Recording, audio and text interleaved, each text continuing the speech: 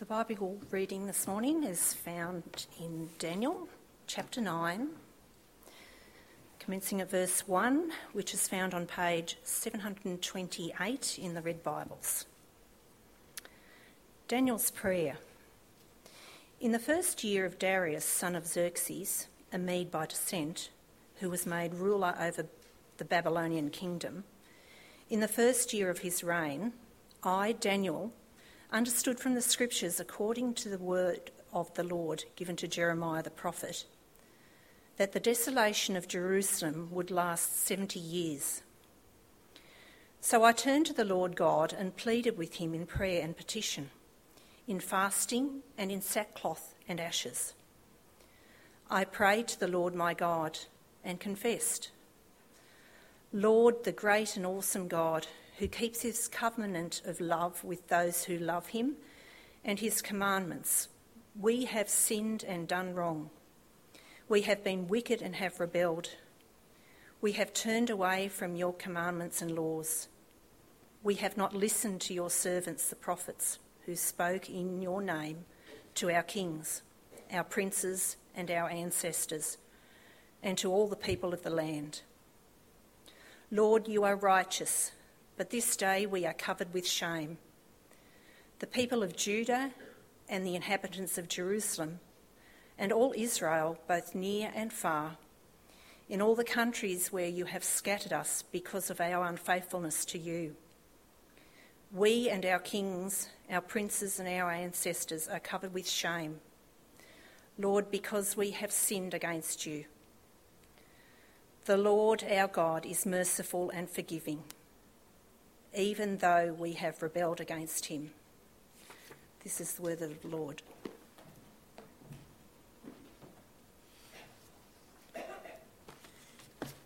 As we come to look at the word this morning, what is your expectation of what might be the outcome? As we pray before we come to it, let me read the possible outcomes. Lord, your word is a lamp to my feet and a light to my path. For the word of God is living and active, sharper than any two-edged sword, piercing and dividing soul and spirit, joints and marrow. It judges the thoughts and the attitudes of the heart. Nothing in all creation, Lord, is hidden from your sight. Everything is uncovered and laid bare before your eyes, in whom we must give an account. And Lord, you say, you will seek me and find me when you seek with me with all your heart. Oh Lord, will you please by your word this morning guide us? Give us direction even as we consider our meeting this afternoon. Lord, by your word, will you search our hearts and will you reveal those areas of our lives we have kept hidden from everybody, that you might reveal them, that we might bring them out into the light and allow you to deal with them. And Lord, if there are people here this morning who are seeking you, Lord, so give them such a desire to seek you that they will do it with all their heart, and in the process they will find you. Thank you, Lord. Amen.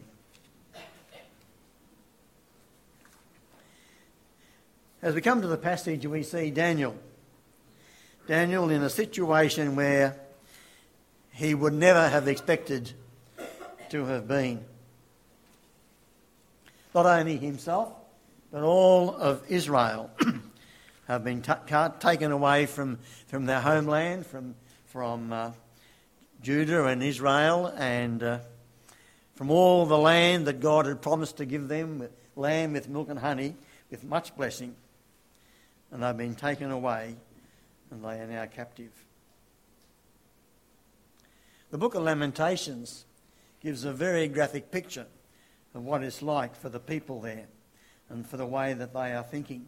And you might like to, if you really want to get a good picture, take time to read Lamentations. Let me just share the first three verses.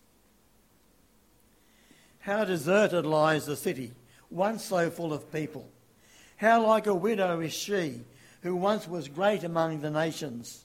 She who was queen among the provinces has now become a slave. Bitterly she weeps at night. Tears are upon her cheeks. Among all her lovers, there is none to comfort her. All her friends have betrayed her. They have become her enemies. After affliction and harsh labour, Judah has gone into exile. She dwells among the nations. She finds no resting place. All who pursue her have overtaken her in the midst of her distress. Why? Why has all the hope they had, all the promises that they were given, all the future that lay before them, why now has it all gone and they find themselves in this desperate situation? Well, in verse 14 of our reading, Daniel tells us, the Lord did not hesitate to bring the disaster upon us. Why? For the Lord our God is righteous in everything he does. Yet we have not obeyed him.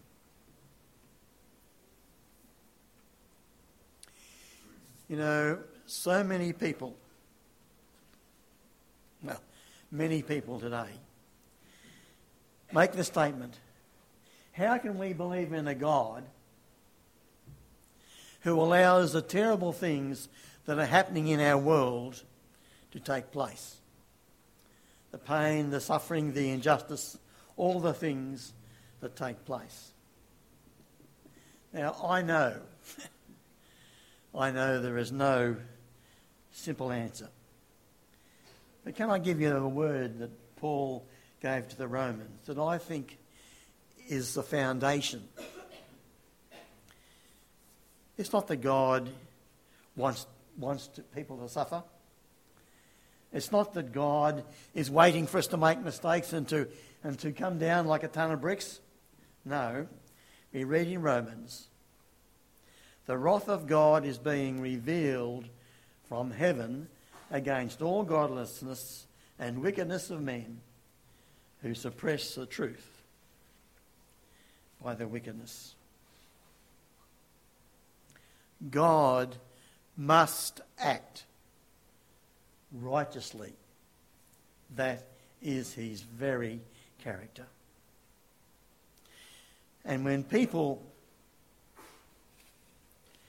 whom he has created, people whom he has loved, people whom he has sent his Son to die for,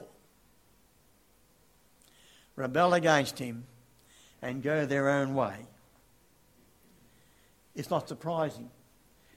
Like the people of Judah, we find ourselves in places that we would rather not be. Well, into this terrible situation, Jeremiah has a revelation. Have you had a revelation today? Well, there's no reason why you shouldn't. When we think of Daniel, if you read through Daniel, there's all these great revelations and apocalyptic visions that he has, and we think, boy, that's the way to come to know things. But how does he have a revelation? He has a revelation because he is reading the Word of God. Exactly the same way that you and I should expect a revelation from God every day as we open the Word. And what does he read? Well, let me just ask you a question first. There is one verse I'm sure many of you know. What does Jeremiah 29:11 say? Come on, don't be bashful. I know the plans I have for you. Are they good? Yes. To give you a hope and a future, to prosper you and not to harm you. But you know what the verses that come before that and after are? It's easy, isn't it, for us to learn verses that we like, but not necessarily to keep them in the context. Well, the earlier verses in chapter 29 is speaking about what was going to happen to the people. And reading from verse 10, we read this. This is what the Lord says, and this is what Jeremiah discovered. When 70 years are completed for Babylon, I will come to you and fulfill my gracious promise to bring you back to this place. For I know the plans I have for you, declares the Lord. Plans to prosper you and not to harm you. Plans to give you hope and a future. Then you will call upon me and come and pray to me, and I will listen to you. You will seek me and find me. When you seek me with all your heart, I will be found by you, declares the Lord. Oh dear. Oh dear. Jeremiah read this. What God has promised, what God desires for his people. But on the other hand, how different is the reality to where they live? What a contrast between what God wants and what the reality is. So what does it do for Jeremiah?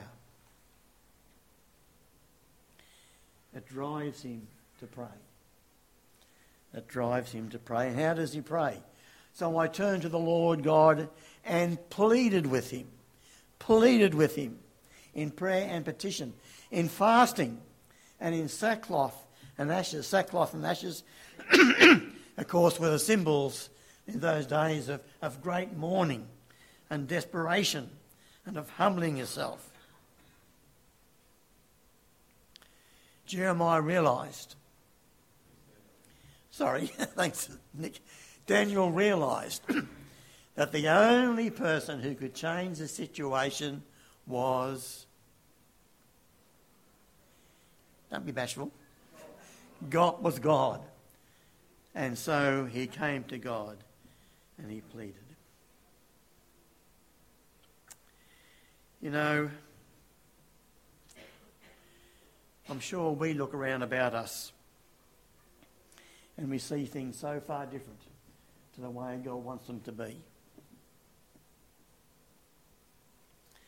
Maybe in our lives there are things happening that we don't understand why God allows things to happen.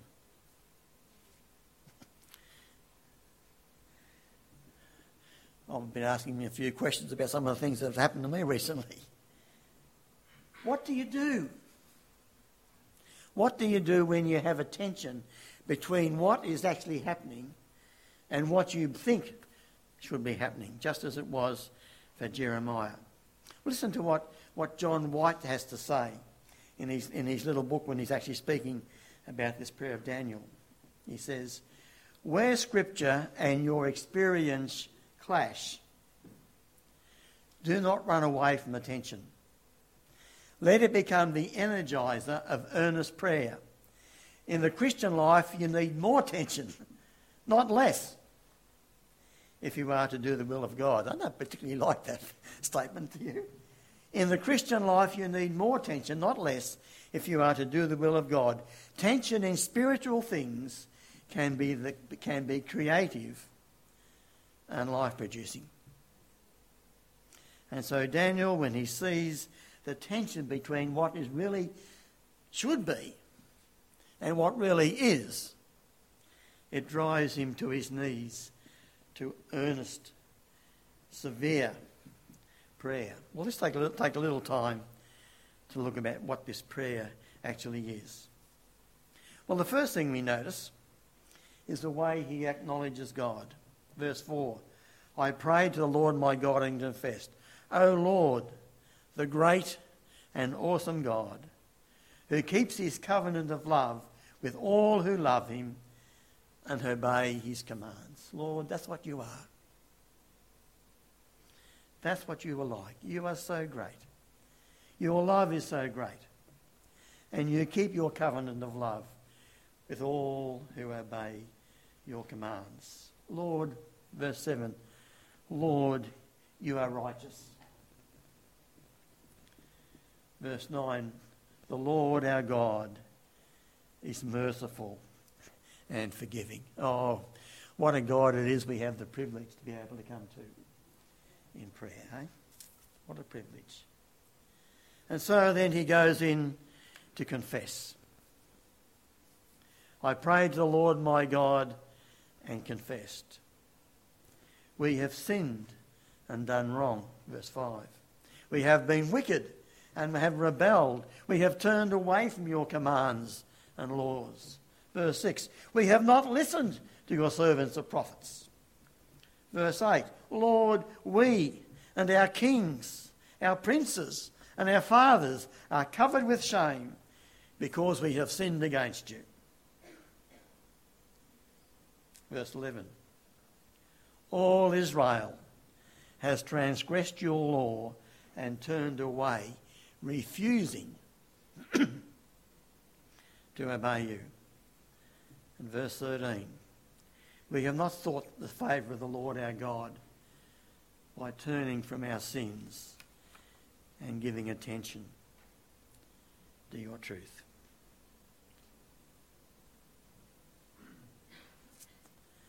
Lord, you are so great. But the problems that we are experiencing is our fault. Is our fault.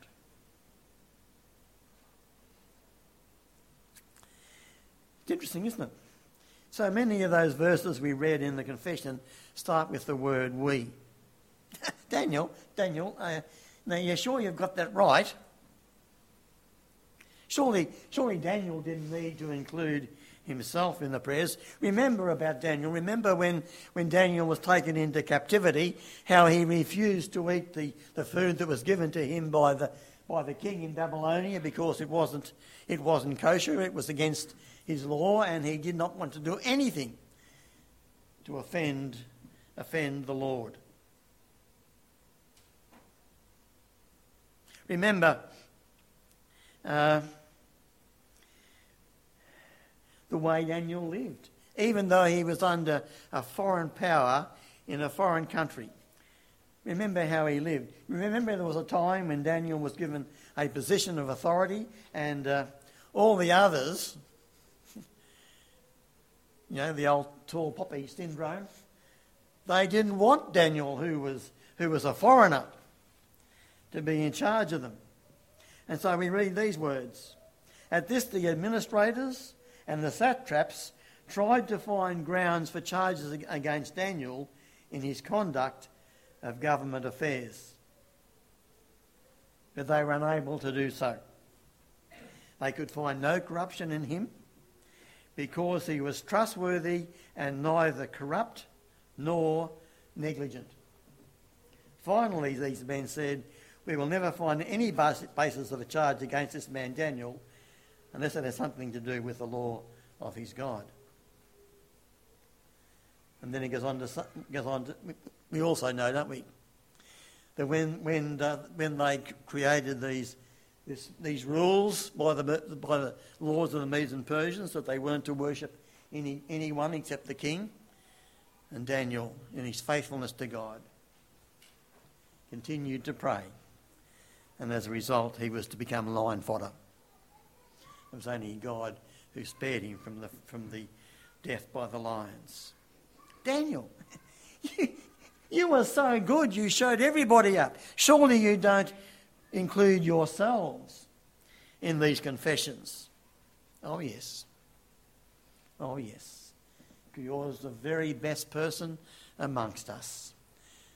Has so much in our lives. We have so much in our lives that is displeasing to God. But not only that, what about all the princes and the fathers? Surely they're not there now, so why would he be confessing on behalf of the fathers? Well, you see, confession is something that we really don't understand. Well, I can only speak for myself, I guess. I don't really know what it means to confess. I had my eyes opened a little bit when we went to the prayer seminar that we're having here next Saturday. When Mary and I went there, we saw something a little bit more of confession. But confession is much deeper than we realise. What about the situation of our land today? As our family, over the last 4 years, we have seen something of the pain, of the injustice, of the betrayal, of the hurt, of the insecurity, and of the fear that comes about, as we've seen through the lives of the 4 little foster kids who our son and daughter-in-law have had in their care. And as I've often prayed for them and thought, Lord, it's not fair that these young lives should be in this situation. Until I happened yesterday to look up in Google. You know how many foster children there are in New South Wales? Any idea? At the end of 2016, there was 20,000.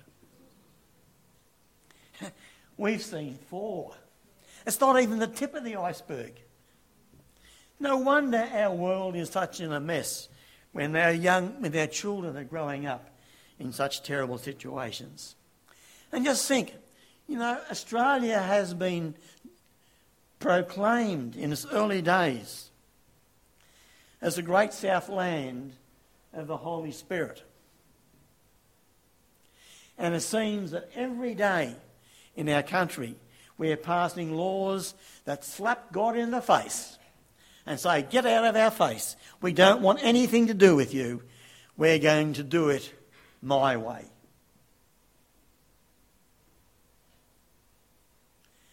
And so our government is pouring billions of dollars to try and fix a mess that it will never be able to fix. There's only one thing that can do it, isn't there? Who's that? God. What we need is not more money, more plans, more laws. What we need is revival. When you come along to the prayer seminar on Saturday, you'll be given this book. So these few sheets. It's called Praying for Australia. Because at the heart of all these prayer seminars that Czech has been running is wanting to see people raised up who will really pray for Australia so that by God's grace, before too long, there might be a revival. Some people have already spoken to me about it and said, look, I'd love to come, but I can only come for a couple of hours, or I can only come for the morning or the afternoon. Is that all right? Let me assure you, if you can't come for the whole day, please come along, because when you come, you'll be given a book, which is the outlines, and you'll also be given 5 CDs. So you'll be able to go home and pick up anything you've missed, and also be able to go through and learn bit by bit the processes of becoming more effective in prayer. So I would commend it to you.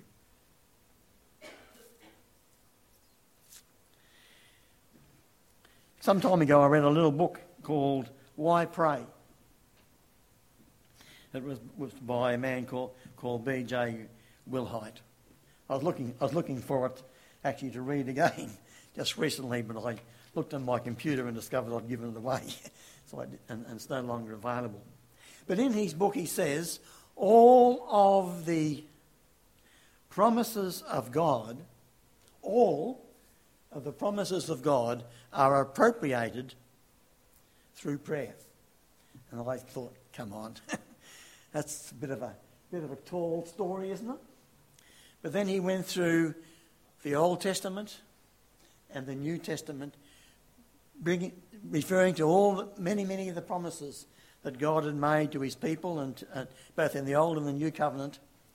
And then he picked out points where people had prayed about those promises. I was reminded of it again just earlier in the week in my Bible reading. I was reading about Elijah, and a couple of things there just reminded me again of how we have to appropriate the promises of God. Because of the drought,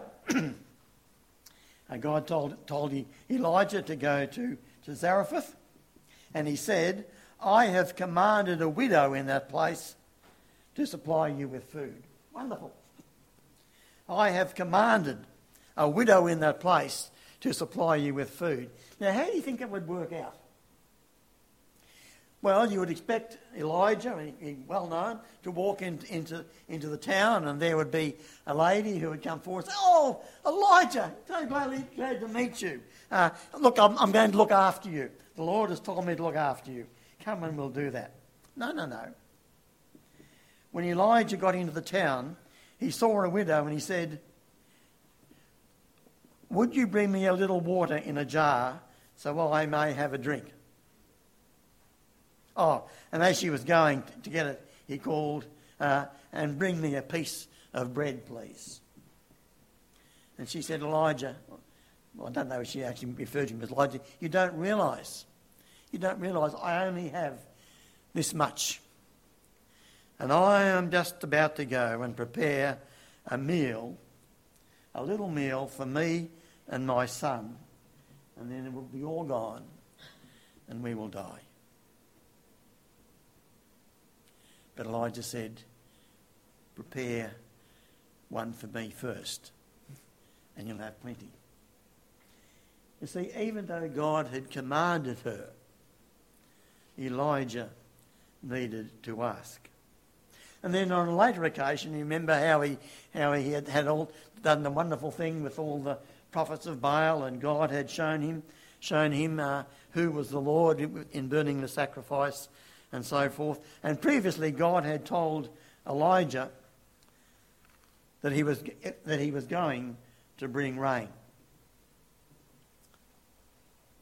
So Elijah said to Ahab, let's just pick up the first early in 1 Kings 18.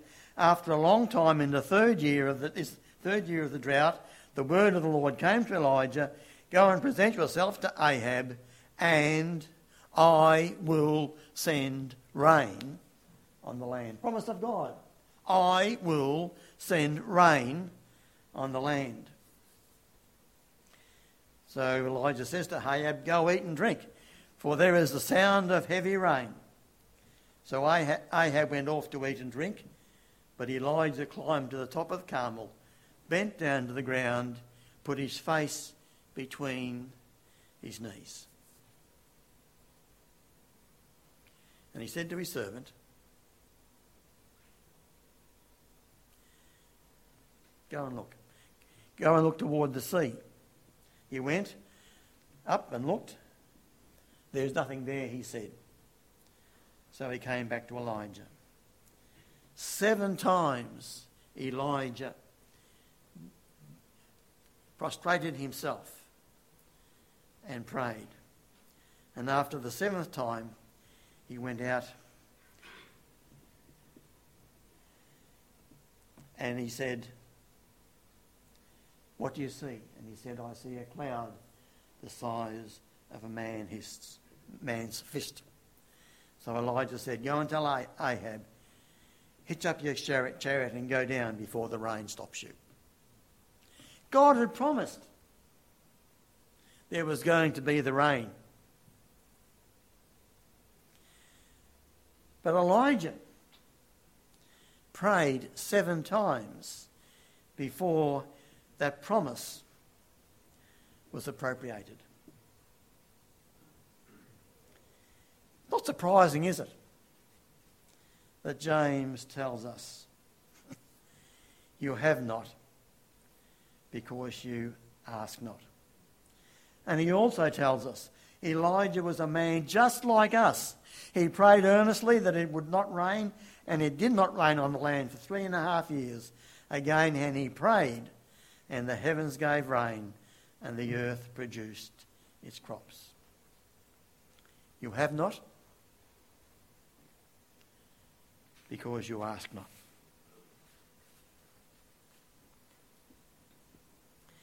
What is the basis of answered prayer? What is the basis of answered prayer?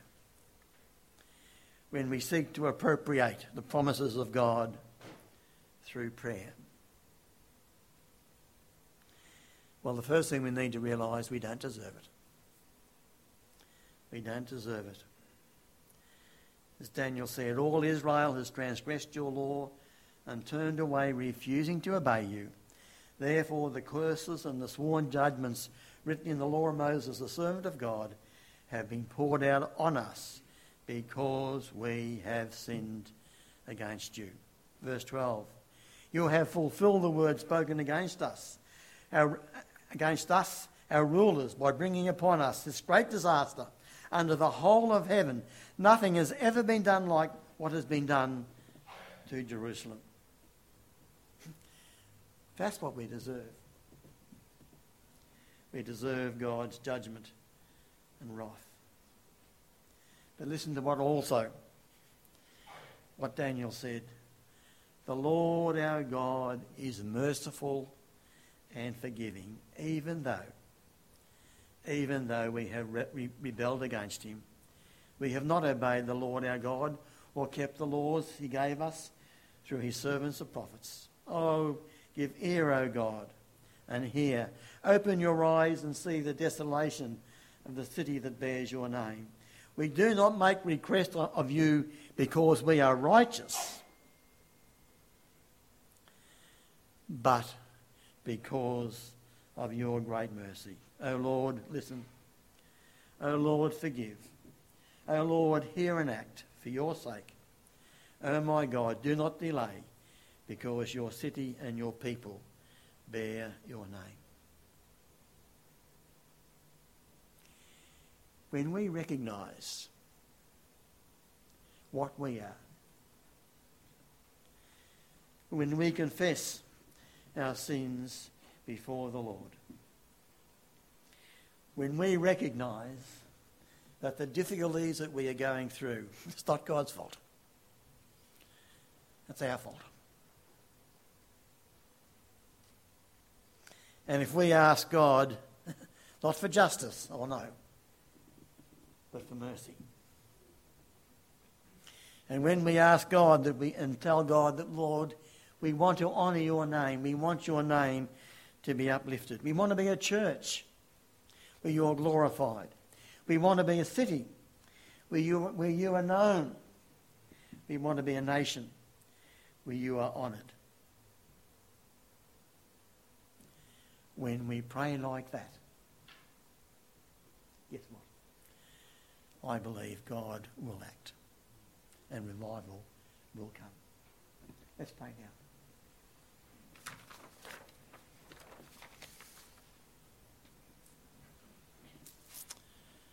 Lord, we come before you, not because we have any right except through Jesus.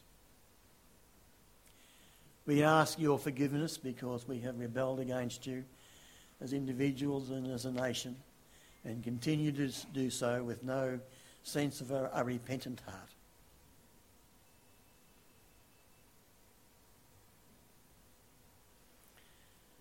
Lord, you are good. You are graceful. Gracious, you are merciful. And Lord, we want to learn how to pray.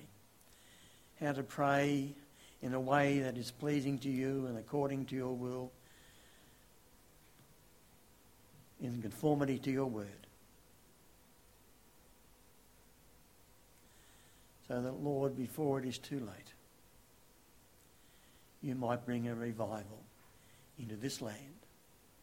And we ask it in Jesus' name.